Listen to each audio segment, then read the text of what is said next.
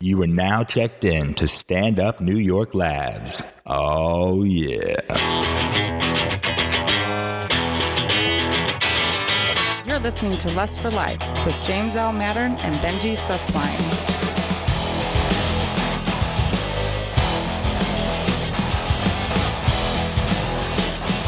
Okay, my people, America's #1 podcast is voted on by Canadians who live in, as we noted before, Canada is on, baby. I'm James L. Maddern, Lust for Life, once again, talking to you from my aunt and uncle's, Las Vegas.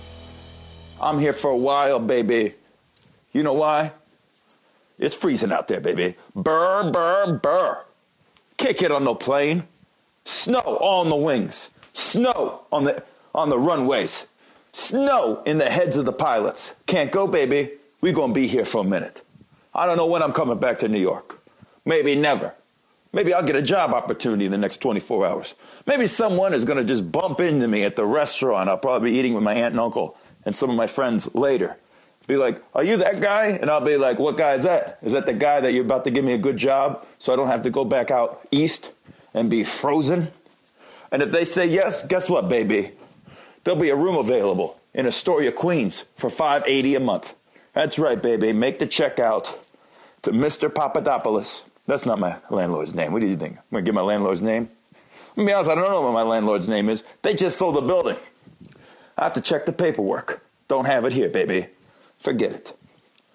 So that's the story. I'm here. Who knows when I go back? You guys are all freezing out there. Probably snow in your houses. That's how intense it is. It's worse places to be stuck than the desert in January. I'm staring at a swimming pool that has a duck in it with sunglasses. Not a natural duck. This ain't an episode of The Sopranos, so relax. But I think it's like the thing with the chlorine. I like it. I really think ducks should just be living with us anyway. That's just me, but I do like ducks. I understand what Tony Soprano's issue was. Now, if you don't watch The Sopranos, you don't know what the hell I'm talking about. Who cares? It was a big metaphor for the show. All right, a flock in the house, a flock leaving the house. All right, I don't even understand what the metaphor was. I'm not David Chase, but who cares? Let's talk about the things going on. The funeral's finally over. We did it. We got through it. My family. It was interesting. It was wild. Crazy. Some relatives dramatic. Some relatives come in crying every second. How are you? Do you want a cannoli? Some of them act like Meryl Streep. Let's be real about that. I won't say names, but that happens. They're relatives that we have nicknamed Meryl Streep. Some of them have friends who show up, just as dramatic. We nickname them Diane Keaton. Just keeping it at 100, baby. Very difficult to handle emotions. I spoke at the funeral. A couple people spoke. My family's had a long tradition of maybe having one or two people knowing that they're going to speak and in cahoots with the family and the priest saying that we're going to go speak. But then we like to do, is there anyone who wants to say anything? Which I think's awesome. My grandfather, who was the patriarch of this family, was a big fan of that. A lot of times at funerals, wouldn't even tell anyone. Like there would be no one booked, for lack of a better term, to do the eulogy. The priest would just go, at this point now, would anyone like to speak? And for about 50 seconds, no one would talk. Because a lot of people are scared to say the wrong things, right? That's the tough thing with the eulogy. You're petrified. You're scared. You don't know what's going to happen. You basically don't want to let down that person you love so much, right? Because if you're speaking at a funeral, you care. They touched you. And so you really want to get that out to them. You want to convey that love. You want to put that person in a good light, even though everyone's there because they care for that person. But you just want to capture the reason why, or the reason why you're there, or the reason you're in front of an audience speaking with your heart on your sleeve. A lot of fear in that. I was scared of screwing up. And that's why when they do that, anyone want to talk, people really need to think. They really need to sit there for 30, 40 minutes and go, how important is this? Am I going to be able to live without going up there and speaking? I missed my chance at my grandfather's funeral. And I don't like to use the word regret, but I guess that comes close to it. I wish I would have. I wish you would have told people how I felt. It's the thing, sometimes as the years go by, you don't know what people think about your relationship with these people. Because unfortunately it becomes a competition at times. Oh, I loved him more than you did, and you didn't love him as much as they should, and she raised you, and you should care about her more and have a tattoo of her on your face. Like, it becomes so weird, man, this tension in a competition. I don't know. So I guess I wanted to go up and just show people how much I cared. It was nerve-wracking. Nerve-wracking. Had bullet points. I don't even write bullet points for this show. I don't have bullet points for my act. They gotta have some material, but I should probably organize it. Nah, I don't. I usually just wing life. And that's why I'm this successful. Talking on the black mirror. Walking through an empty house while people are working and buying groceries. That's right. But this time I had some bullet points. I had some stories I wanted to tell. That's right, real stories. And then the night before the funeral, when we had the wake, the viewing finally, we went out to eat, and then we went out for some drinks, a couple of us. And I came back and I thought of the last part of it. All dramatic. Walking around, pacing like I am now, except I wasn't speaking out loud into a black mirror. I was thinking loud in my head. My head was loud. Starting to get that hangover already. Here's a couple. I'll just tell you these stories. And who knows, they might have been inappropriate. I got some weird looks from people. But I discussed something I've discussed before on the show, I think a couple weeks ago. You know, the age difference, the two generations. It was very tough to be a parent when you should just be the grandparent. Then I talked about how our relationship changed and it became more friendship. And one of the reasons, or one of the stories that captures that, I feel, is the fact that my grandma just wanted me to go have fun and be a dude. Like one of the last times I saw her, we were having supper right before Christmas a couple days. And my buddy Barrow, that's his last name. But give it 5 years, someone will start naming their children that. I mean, that will become a first name. It'll be like Barrow Smith. That'll be a dude's name. You heard it here first. Sitting there with my aunt and uncle.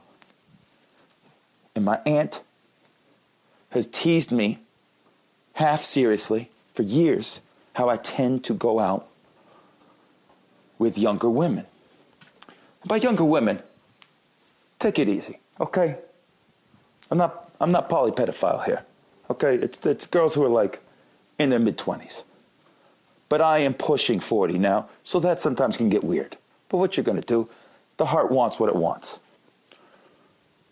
And my aunt's playfully laughing about this. We're discussing things. I don't know how it got brought up while we're eating salmon on a Monday night, but it did. And then my aunt, wanting to involve my grandma into the conversation, goes, "Ma, what do you think about this? What do you think of your boy going out with these young girls?" And my grandma, while shoveling salmon into her mouth, goes, "Good for him. Have fun, honey." And then touched my cheek. That's how cool my grandma is. That's how great she is. Which segued me telling another story. Years before, where it was a Friday night, and I came home from waiting tables. And I'm still living at home in my early 20s because I'm what they call a winner. I'm playing video games because, once again, I don't know if you heard the word on the street, winner. But I'm getting phone calls on those old phones, not these cell phones, not a black mirror. No, one of those ring-a-ding-dings. My grandma's playing dominoes with one of my aunts from Rochester. My grandma's like, "What's that racket? Who's calling you this late? What are you doing?" I'm like, "I'm just staying in. They want me to go down to the bar, Patty's Pub. That's where I cut my teeth, baby, as a young drinker." How do you think I know so much about these hangovers and have projects I'm tied to which involve boozing? came for Patty's pup. And my grandma was like, well who's they? Remember, she has a German accent. That's not from an accent from Toledo. Hope you get that. Who's they? This girl. She's blah, blah, blah, blah. A girl, what are you doing here? I'm like, whoa. Now, I never had any talks like that with my grandma. There was never a sex talk. There was barely any talk of women. I think one point my grandparents rented Basic Instinct back in the day, had no idea there was sex involved, and I'm watching it with them and one of my aunts, and it was very uncomfortable. I mean, when I was real young, sometimes something like, not even a sex scene, but like a kissing scene would come on. And you definitely didn't want to be seeing stuff like that with your grandparents, let alone your parents when you're a young buck. So I would just put my hand on my face, my fingers, and block it. But, be opening up the fingers, hoping that maybe a boobie would pop out. Be some Swiss cheese hands. Like, oh, I ain't looking. Oh, yep, maybe I am. So this was always a weird point with me. And here it is. My grandma's like, go meet with that girl. I'm like, Ma, come on, I feel like staying in tonight, blah, blah, blah. And then finally, at the urging of my wonderful grandmother, I'm leaving the house to meet with this girl. And I go, Ma, I'm going to go meet her at the bar. And my grandma turns to me, and she goes, good for you. Go get lucky. Who says this? My awesome grandma. So I tell those stories, and I'm getting some good reactions from some people. And to be honest, I get a couple big laughs. And as a comedian, woo! But then I see some blank faces, some older people, even some younger people. Like, how dare you say that? And to them, I'd like to say this. Fuck you. It's my grandma. That's how I chose to share how I loved her and how she loved me back and how unique she was and fun. The fact that there was guys my age, my boys in the back who came to see her and pay respects. That's why I told those stories, that she related to my people, that when I called my boys and texted my boys, emailed my boys, people called me back right away. People called me the next day or two to tell me how hurt they were, not just for me, but for them. That's real deal, Holyfield. And I closed it by saying that this New Year's was the most confident I've ever been in my life when I went to bed. Had a beautiful gig. Great New Year's gig. A place I played 3 years in a row, and I'll tell you, it was magic this year. The others have been great too, but it just felt fine. Felt good, and I felt revived. I felt strong. And I went to bed. I wasn't too drunk. I had a couple nightcaps at the creek in the cave, baby. And as I'm tucking myself in, that's right, tucking, so I feel like a boy. I want to get tucked into bed. I thought to myself, this will be a good year. I don't even care if something bad happens tomorrow. I got them, baby. I got them. And then I felt guilt the next couple of days, especially with my uncle. And I talk on the phone and I hear my grandma fell. And that it was just a matter of time. I feel guilt. I feel guilt, my peoples. How can I feel confident? How can I feel good when I know I could be losing the woman who raised me, who I love so much? And the night before I spoke, it dawned on me, thanks to a couple glasses of Jack Daniels. Of course I felt that way, because I knew one chapter was ending. That the lessons were learned, that she taught me right, and that I knew she was going. And my body was telling me that I am ready for this challenge in my life, to be somebody. That's what it's about.